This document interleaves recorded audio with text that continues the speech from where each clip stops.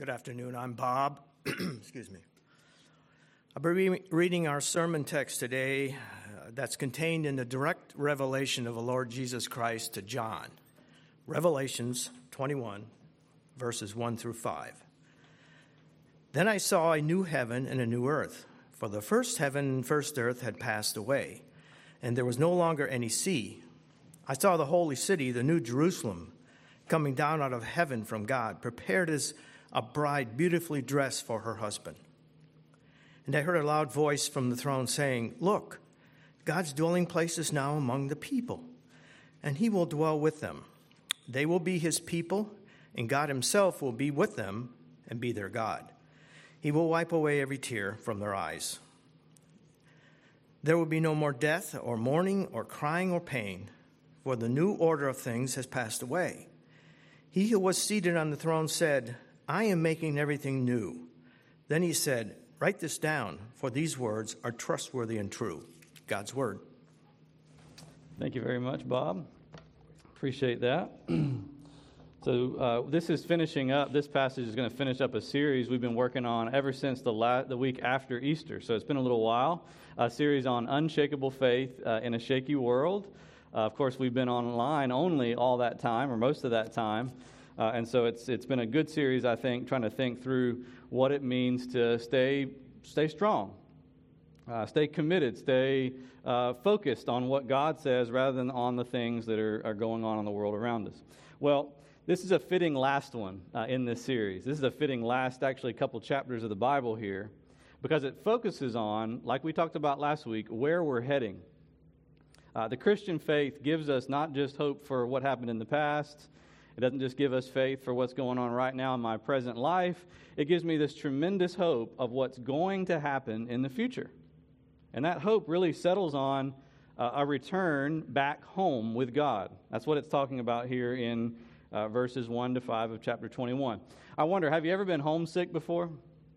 Have you ever felt that longing to go back? I know that's a weird question to ask after we've gone through these past several months. I think most of us are probably sick of home rather than homesick. But we can remember times, maybe in the distant past, where we were on a trip, maybe we were at work a lot and spending a lot of time out of the house, and the only thing we wanted was to come back to where we felt comfortable, to come back to where everything felt familiar. That's a very, very common human longing and human emotion, wouldn't you say? Well, I think the Bible's telling us here there's something really deep, there's something really profound about what it means to be a human and what it means to be a Christian that's underneath every longing for home. One of my favorite authors outside the Bible is a man named J.R.R. Tolkien. You may have heard him. He wrote the Lord of the Rings books, also the Hobbit. I like to talk about those books a lot around here. As you know, I'm a nerd like that. But in one of his letters, J.R.R. Tolkien was a Christian, someone who accepted the Bible story of the world. And in one of his letters to a friend, he said this. He said, "Certainly there was an Eden at one time on this very unhappy earth." There was an Eden. Do you know what he means by that? There was a paradise. There was home. There was the place where God was dwelling with his people. And people were dwelling with their God, and they were dwelling with one another, and they were taking care of the world the way God had appointed them to when he gave them dominion over everything. There was an Eden on this unhappy earth. He says, we all long for it, and we are constantly glimpsing it. Our whole nature as people, at its best and at its least corrupted, its gentlest and most humane, is still soaked, he says, with a sense of exile. Did you hear that? Part of what it means to be a human being is to be soaked with a sense of exile. That is, we are not where we're supposed to be. The world around us is not the way it's supposed to be. And yet, there's something in us that tells us, but there is a place called home. There is a place that you and I were made for, and that place is, in this passage, it's not that we're going to it, it's coming to us. Do you see that? The new city, the new heavens and the new earth come out of heaven onto the earth. Just like we said last week, the Christian hope is so much different than all the other religions of the world. It was so different in the day when it first came. Because all the other religions said, here's what you need. You need to be rescued. Your soul needs to be rescued from the world and brought to some other world that you've never heard of before. And the Bible came and said, no, Jesus, God himself, came into this world. He took on flesh and blood just like me and you so that we could be home with our God again on this earth. In other words, to be a Christian means you might not have a home in this world, but your home is on the way. Your home is coming. That's what we want to talk about tonight, just for the next few minutes. I want to walk you just through these 5 verses by answering 3 questions. You can see them there on the worship bulletin. Very simply, I want to see what John saw. What did John see when Jesus showed him this future? I want you to hear what John heard. What did he hear? And I want you to see what John was told to do and how that might help you and I respond in a similar way to what Jesus is revealing about home. All right? What did he see? What did he hear? And what was he told to do? First of all, what did he see? Beautiful picture there in verses 1 and 2, if you'll look at it. Then I saw, it says in verse 1. And then again in verse 2, I saw. And he sees 2 very different things, but very highly related things. In verse 1, he says, I saw a new heaven and a new earth. For the first heaven and the first earth had passed away, and there was no longer any sea. There's a lot of symbolism in that we'll get to in a minute. But then he said, I saw the holy city, the new Jerusalem, coming down out of heaven from God, prepared as a bride beautifully dressed for her husband. What he's seeing there is a vision of everybody's future, every Christian's future with their God. It's a vision that matches perfectly. It's like a carbon copy of the same picture that we get in Genesis chapter 1 and 2 when God first made us and first made the world. Only now, unlike Genesis 1 and 2, where everything after God had made it went wrong real quick, now we see everything is going to be made right and made glorious forever by the power of God through the work of His Son. Do you see that? This picture is a picture worth staring at. It's a picture worth staring at and worth studying in great detail all the time. In fact, I want to tell you tonight, everybody in this room is probably staring at some kind of picture of the future that's driving you every day. Okay? Everybody in this room is staring at some picture of the future that you've made in your mind that's driving what you do every day. Here's the question. Is it this picture? Does it involve the things that God, through His Son Jesus, is promising to me and you by faith and is promising to the whole world? There's a story about the famous artist Vincent van Gogh. And Van Gogh was one of the great Dutch artists. But he was also, before he was an artist, he was a student of great art. And this one story goes that Vincent van Gogh loved, more than any other painting, the painting called The Jewish Bride by Rembrandt. And Rembrandt had been many years before Van Gogh. He had painted wonderful things. You know the name Rembrandt, of course. This painting, The Jewish Bride, was on display at a museum in Amsterdam.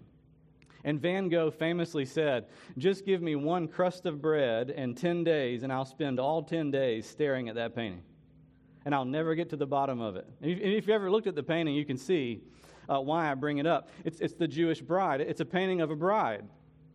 A woman who has been prepared for her wedding day, and kind of alongside of her, embracing her, is either, I'm not an art scholar, but art scholars go back and forth as to whether that's her husband-to-be or maybe it's her father who's getting ready to give her away. But nevertheless, there's this picture of pure wedding day bliss.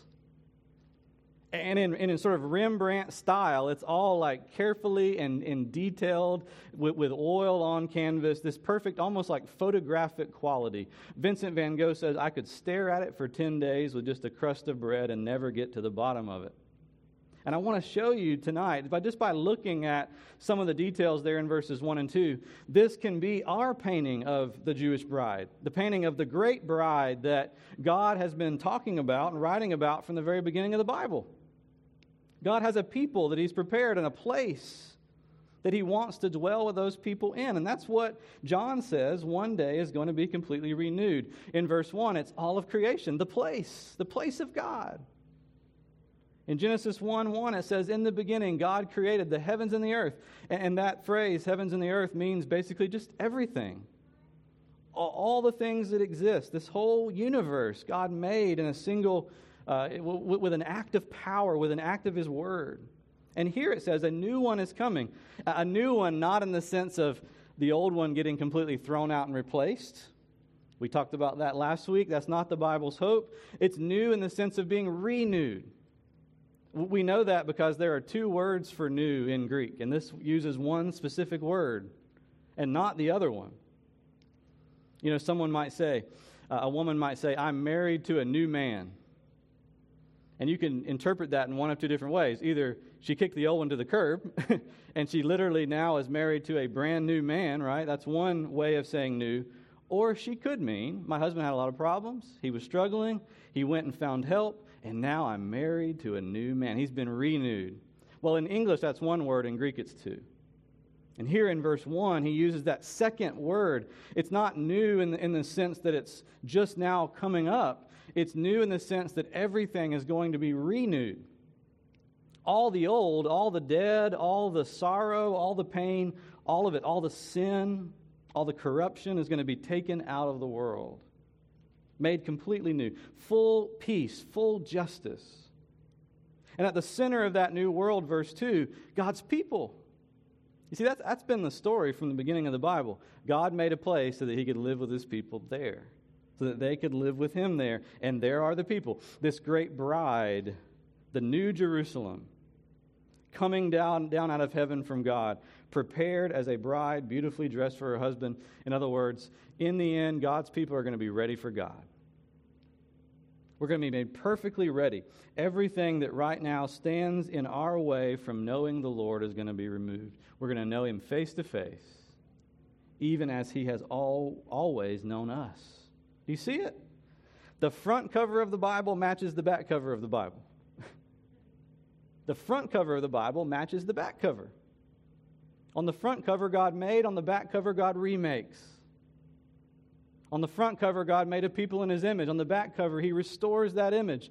In the front cover, He makes man and woman and creates marriage. On the back cover, He brings us all into a glorious eternal marriage with Him. In other words, what all this is saying to us, the reason why we ought to stare at this picture, the way Van Gogh stared at that Rembrandt painting, is because it teaches your heart and mind we really do have a home. We really do. Like, it's not a fake feeling that you have even when you are at home and you feel just a little unsettled, a little discontent with the way life is. Maybe you feel a lot of discontent with the way life is. That's not a fake feeling. That actually is a signpost, a marker pointing you and I to a greater reality that God made us for. We have a home. And that home is not ultimately found in temporary things. It's not ultimately found in temporary experiences or in great ideals that we make up for ourselves.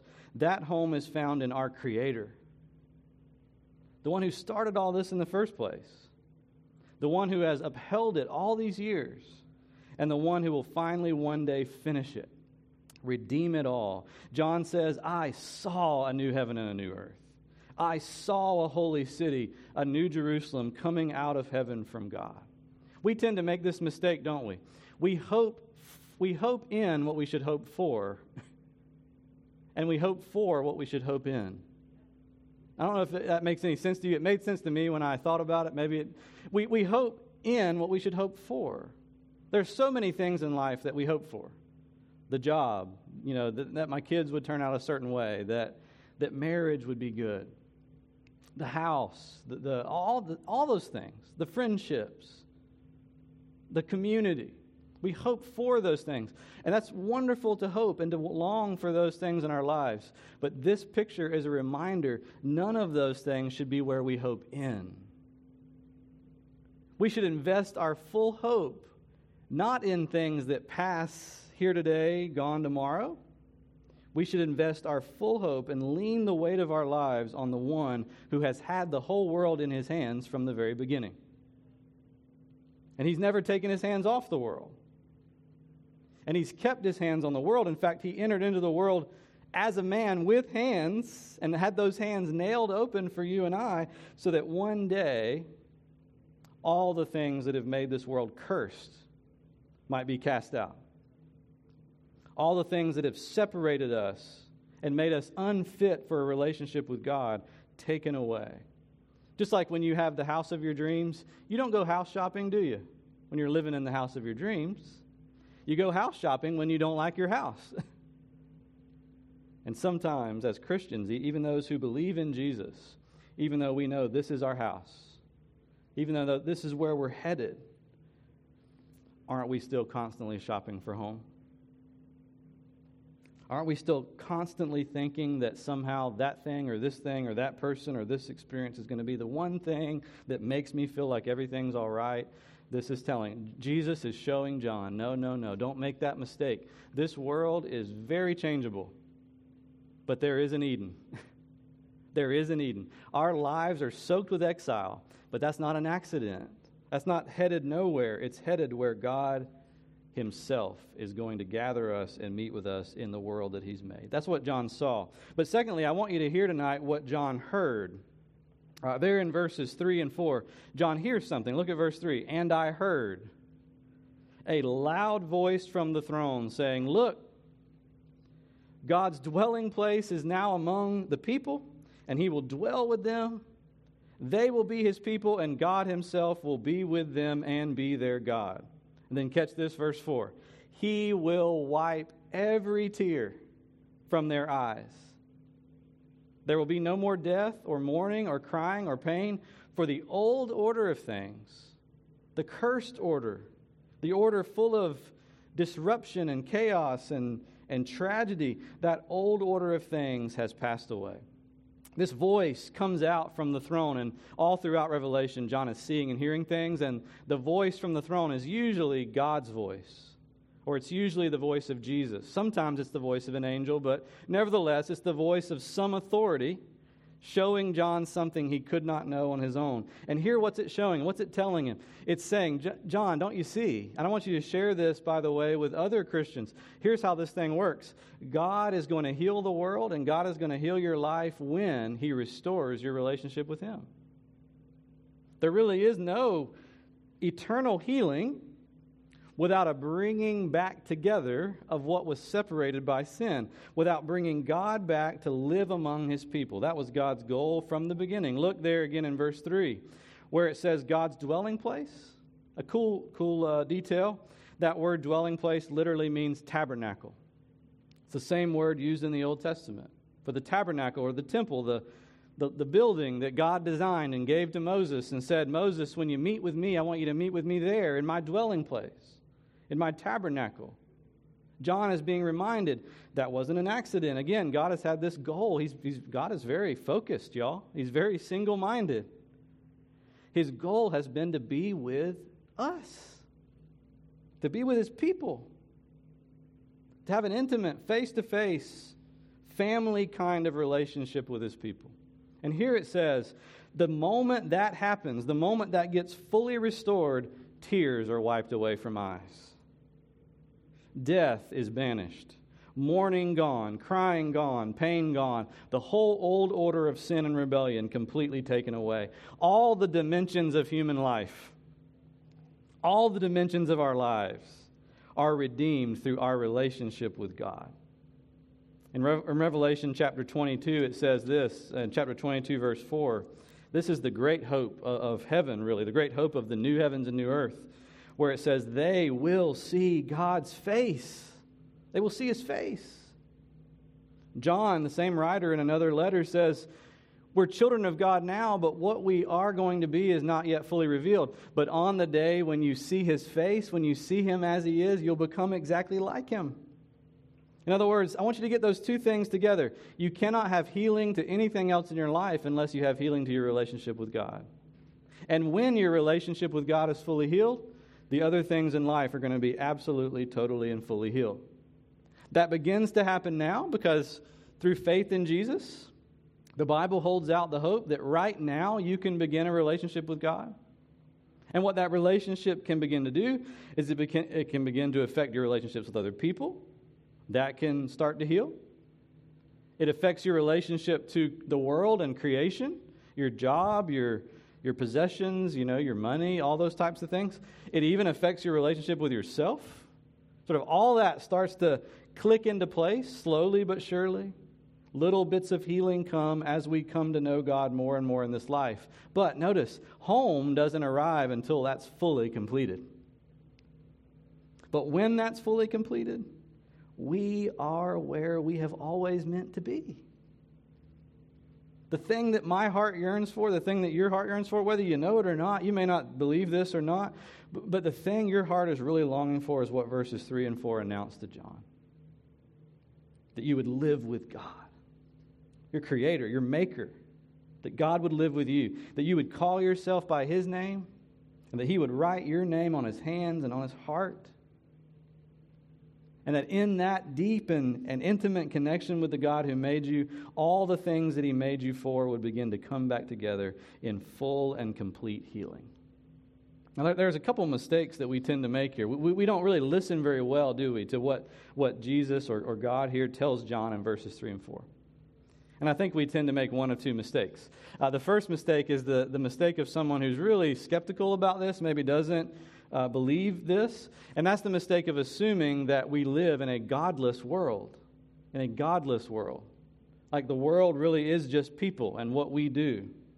And so our whole life begins to revolve simply around fixing what we might call horizontal problems or internal problems. And we don't ever connect the fact that in order for those problems to even start to get truly healed from the root up, we have to get a vertical healing, a vertical connection with God. So many of us, don't we? We live, even if we would never say it out loud that we live in a godless world, I find myself sometimes living as if I think I live in a godless world. How about you?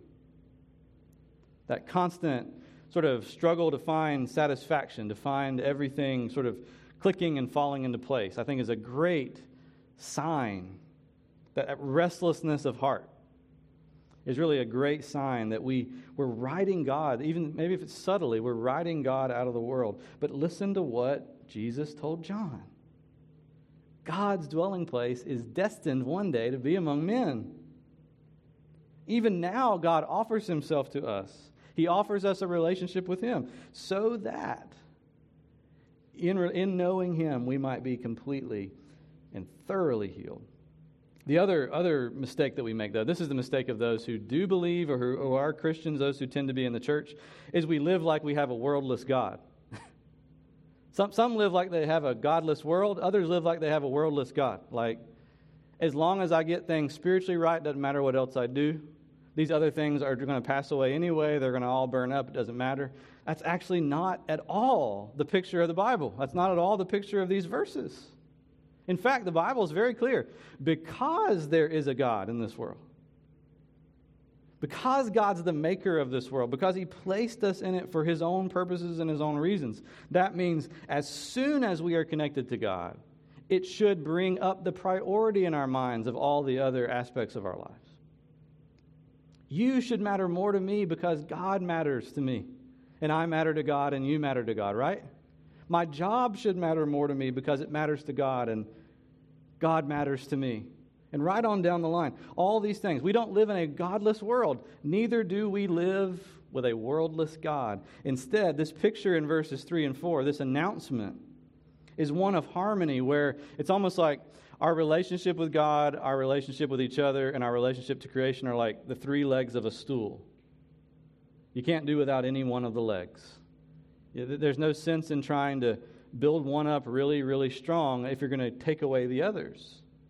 The stool's just going to fall over. You got to have all three.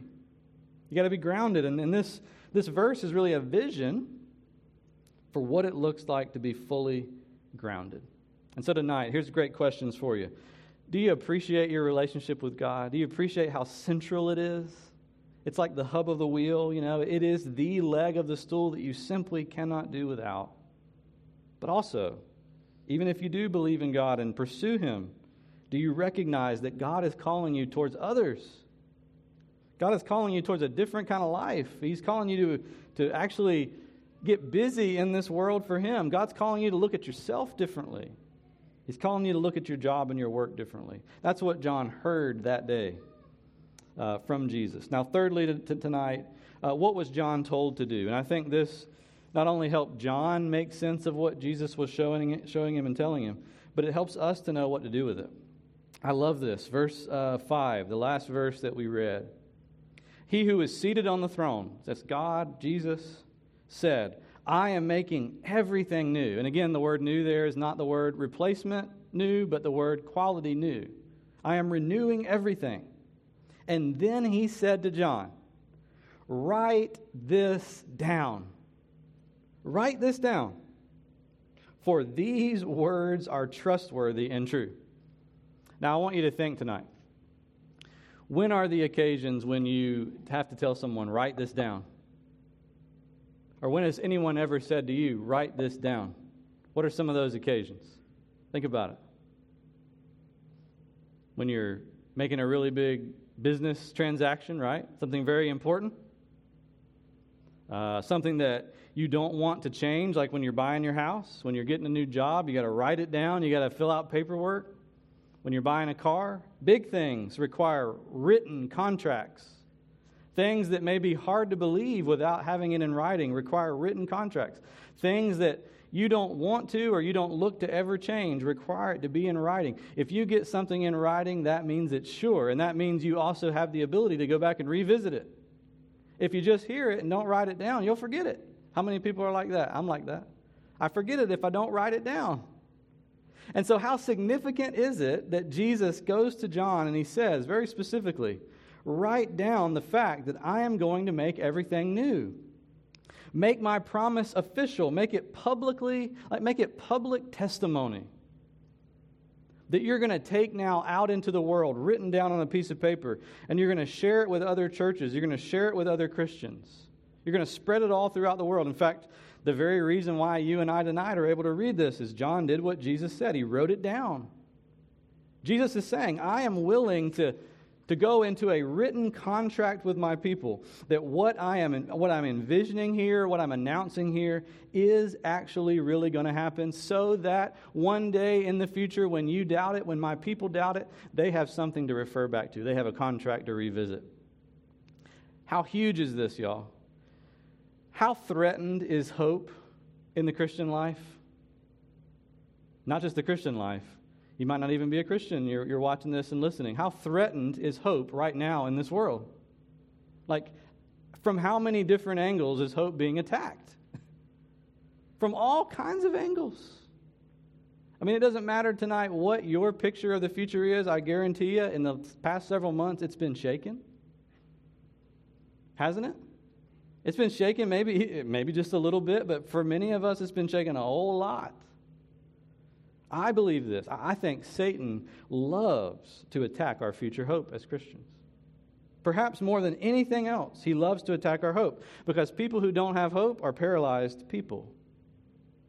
People who have no place that they're heading to obviously don't know where they're going, and so they lose their way. The world, it's not just Satan, the world itself is always trying to sell us knockoffs of the biblical hope.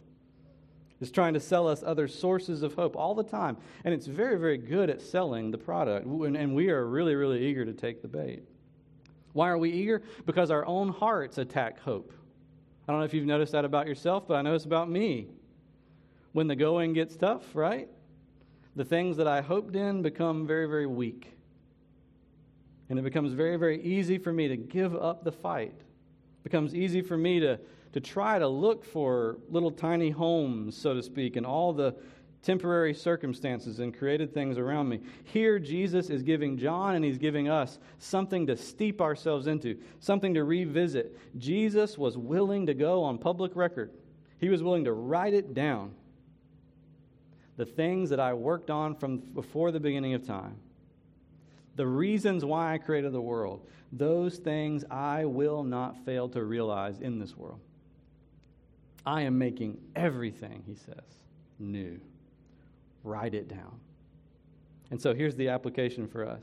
If Jesus wanted John to write it down, are you picking it up? Are you reading it? Are you steeping yourself in it? This passage has a picture at the beginning that we should stare at daily. You know, we should go back to the new heavens and new earth, the new Jerusalem, the bride prepared for the husband, God's people under God's rule in God's place. We ought to go back and stare at that. We ought to listen to the announcement that when our relationship with God is healed and Jesus has made that possible, when that's healed, everything's going to be healed. We ought to go back to what Jesus says in verse 5. He is the only one who can make everything in this broken and messed up world new. He's the only one. When we steep ourselves in that, it brings a new, fresh set of priorities, doesn't it? Suddenly I'm able to prioritize things better. If I know where my real home is, I know where I'm headed. I know where I'm not headed. I know how to make decisions better. It gives me courage where I lack it. And y'all, here's a really important one, especially as we are going into summer. It's summer, by the way. Do y'all know that? It's a weird year, but it doesn't feel like summer, but it is. We're going into a time of slow down. Some of us may be going on vacation. We're searching for rest. A lot of us are tired because of the things that's been going on.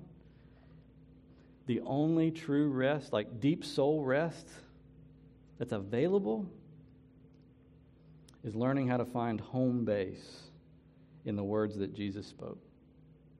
He never said something that he wasn't willing to back up. He backed it up with his blood. He backed it up with his life. And so tonight, there's my question. Are you steeping yourself? Are you writing it down? Are you picking it up? Are you going back over again and again the words? The whole Bible really is full of words like this. The contract. Better word, the covenant is the Bible's word. The covenant that God makes with his people. We can take him up on his promises. Amen? Let's pray tonight. Lord, I want to thank you so much for creating the heavens and the earth and putting us in it, Lord. Making us in your image and calling us to belong to you. Lord, connecting everything in our lives back to a relationship with you. Thank you for that design. Lord, forgive us for how we've broken that design, for how we've turned to other pictures of home, other words of assurance. Maybe somebody in here has turned to a situation where they just have no words left. They have no pictures left, just despair. Father, I pray that you would meet us where we are tonight. That you would heal, that you would comfort, that you would speak a word that would cause our fears and our guilt and our pain and our sorrow to fade. Help us, we pray, in the name of Jesus. Amen.